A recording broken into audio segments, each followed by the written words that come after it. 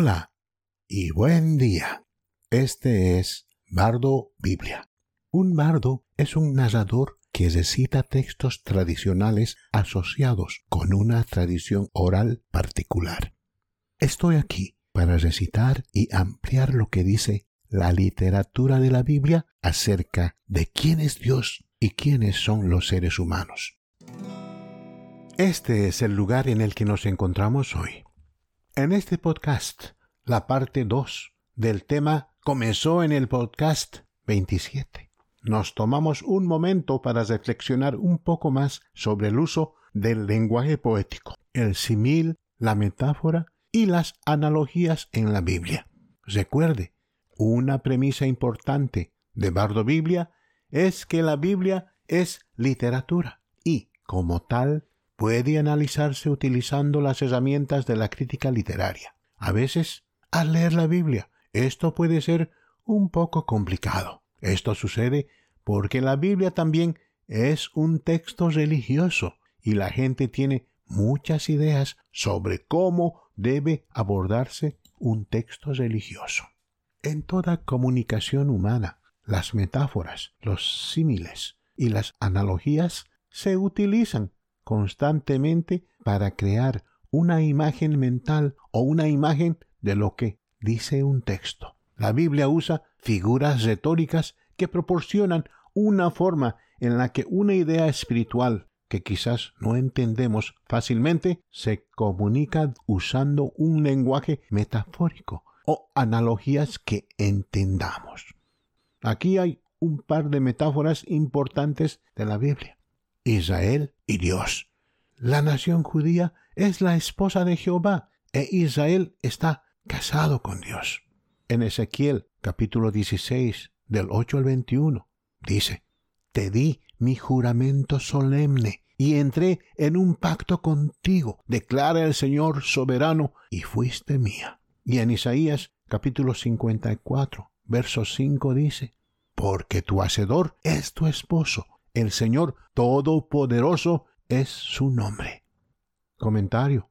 La relación de esposo o esposa de Dios con la nación de Israel es una metáfora tan importante porque Dios a menudo está enojado con Israel debido a la infidelidad de la nación hacia él. Esta metáfora le permite al lector comprender la conexión emocional de Dios con la nación, porque la infidelidad o traición de un cónyuge en el matrimonio es una de las experiencias más emocionales en la vida humana. Véase también el capítulo 3 de Jeremías, que proporciona detalles sobre esta relación esponsal. La Iglesia y Jesús.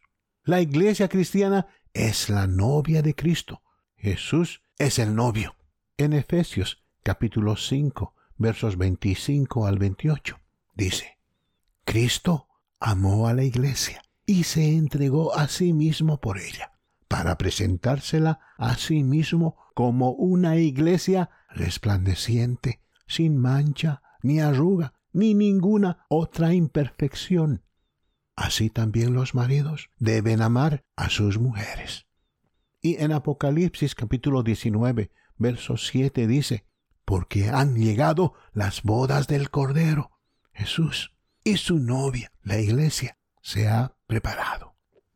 Comentario. En un momento u otro, la mayoría de los seres humanos asistirán a una boda o se casarán ellos mismos. Lo que es obvio es la alegría de la pareja cuando el novio y la novia se miran a los ojos y repiten sus votos. La Biblia usa esta metáfora para expresar la relación espiritual entre Jesucristo y todo ser humano que ha depositado su fe en Él para salvación del pecado, la Iglesia. Metáforas sobre Jesucristo. Jesucristo es el Cordero de Dios. Juan vio a Jesús que venía hacia él y dijo: He aquí el Cordero de Dios que quita el pecado del mundo. Juan 1:29 y verso 36. Comentario. En el judaísmo de la Biblia se sacrifica un cordero como sacrificio para cubrir los pecados de una persona. En esta metáfora se declara que Jesús es el Cordero de Dios, lo que significa que Jesús morirá para quitar los pecados de los creyentes. En Juan 8:12, Jesucristo, la luz del mundo. Cuando Jesús volvió a hablar a la gente, dijo: Yo soy la luz del mundo. El que me sigue nunca andará en tinieblas, sino que tendrá la luz de la vida. Comentario. En las metáforas de la luz y la oscuridad que aparecen en la Biblia, la luz es una metáfora de la justicia y la claridad espiritual, mientras que la oscuridad es una metáfora de la pecaminosidad y la ceguera espiritual. En Juan capítulo 15, verso 1 al 17, Jesucristo es la vid. Yo soy la vid, y vosotros sois las ramas. Si un hombre permanece en mí y yo en él, dará mucho fruto. Separados de mí no podéis hacer nada. Comentario. En esta metáfora vegetativa, Jesús se compara a sí mismo con una planta y los creyentes en él con las ramas de la planta. El punto es que las ramas dependen de la planta que las produce para producir fruto. Y en Juan capítulo 6, versos 32 al 35, Jesucristo es el pan de vida. Jesús les dijo: de cierto os digo, no es Moisés quien os ha dado el pan del cielo, sino que es mi Padre quien os da el verdadero pan del cielo. Porque el pan de Dios es el que baja del cielo y da vida al mundo. Yo soy el pan de vida. El que viene a mí nunca pasará hambre, y el que en mí cree nunca tendrá sed. Comentario. En esta metáfora, Jesús se compara a sí mismo con el pan, que proporciona sustancia física a los seres humanos. En la metáfora, Jesús es el pan de Dios que da vida eterna a los que tienen hambre y sed espiritual. Discusión. Un análisis literario del texto bíblico es muy importante porque surgen enormes diferencias en el significado al decidir el significado de un símil, una metáfora, una analogía y lo que significa literalmente. Al usar métodos de crítica literaria, tenemos un medio repetible para decidir qué está pasando en un texto bíblico, qué significa simbólicamente, qué significa en figuras retóricas y qué significa literalmente. Esto realmente no es tan difícil de lograr.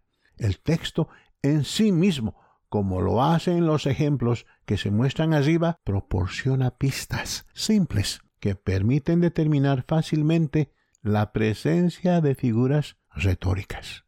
Hay lugares en la Biblia donde a veces es difícil discernir lo que el texto está comunicando. Sí, hay. Pero a medida que el lector se familiariza más y más con el texto bíblico, las cosas que antes eran difíciles de entender se aclaran.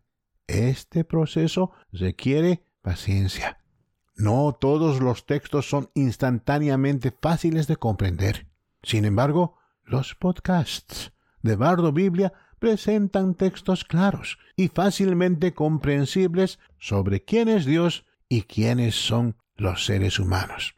El texto presentado aquí es la base de todo lo demás que enseña la Biblia. La metodología empleada aquí es fácilmente reproducible para aquellos lectores que quieren leer la Biblia por sí mismos.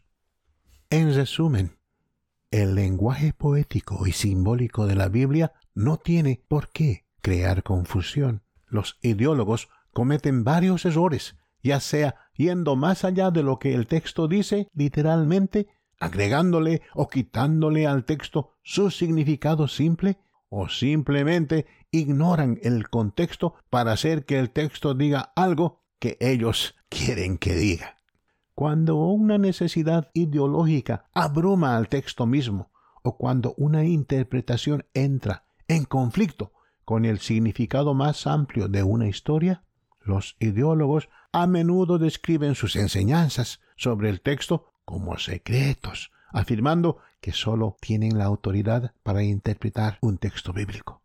Cada vez que un maestro sugiere que una audiencia es demasiado estúpida o sin educación para entender por sí mismos lo que Dios Todopoderoso, el inventor del lenguaje, está, en su opinión, luchando por comunicar, no se puede confiar en ese maestro u organización. Sí, Dios tiene secretos o cosas no reveladas en diferentes periodos del tiempo. Pero todo lo que Él ha revelado sobre sí mismo y los seres humanos se encuentran en el texto bíblico al que todos en el mundo pueden acceder y leer en su propio idioma. Bardo Biblia te insta, no dependas de nadie para entender lo que dice la Biblia. Simplemente sigue las reglas elementales de la gramática y simplemente interprete cualquier dispositivo literario como metáforas, símiles y analogías que se encuentran en el texto que cualquier autor usa para contar una historia. La historia bíblica no es un texto secreto destinado a ocultarte su significado. Más bien, la Biblia es un texto literario, así como sagrado, destinado a comunicarte algo que el autor, el Espíritu Santo, quiere que sepas.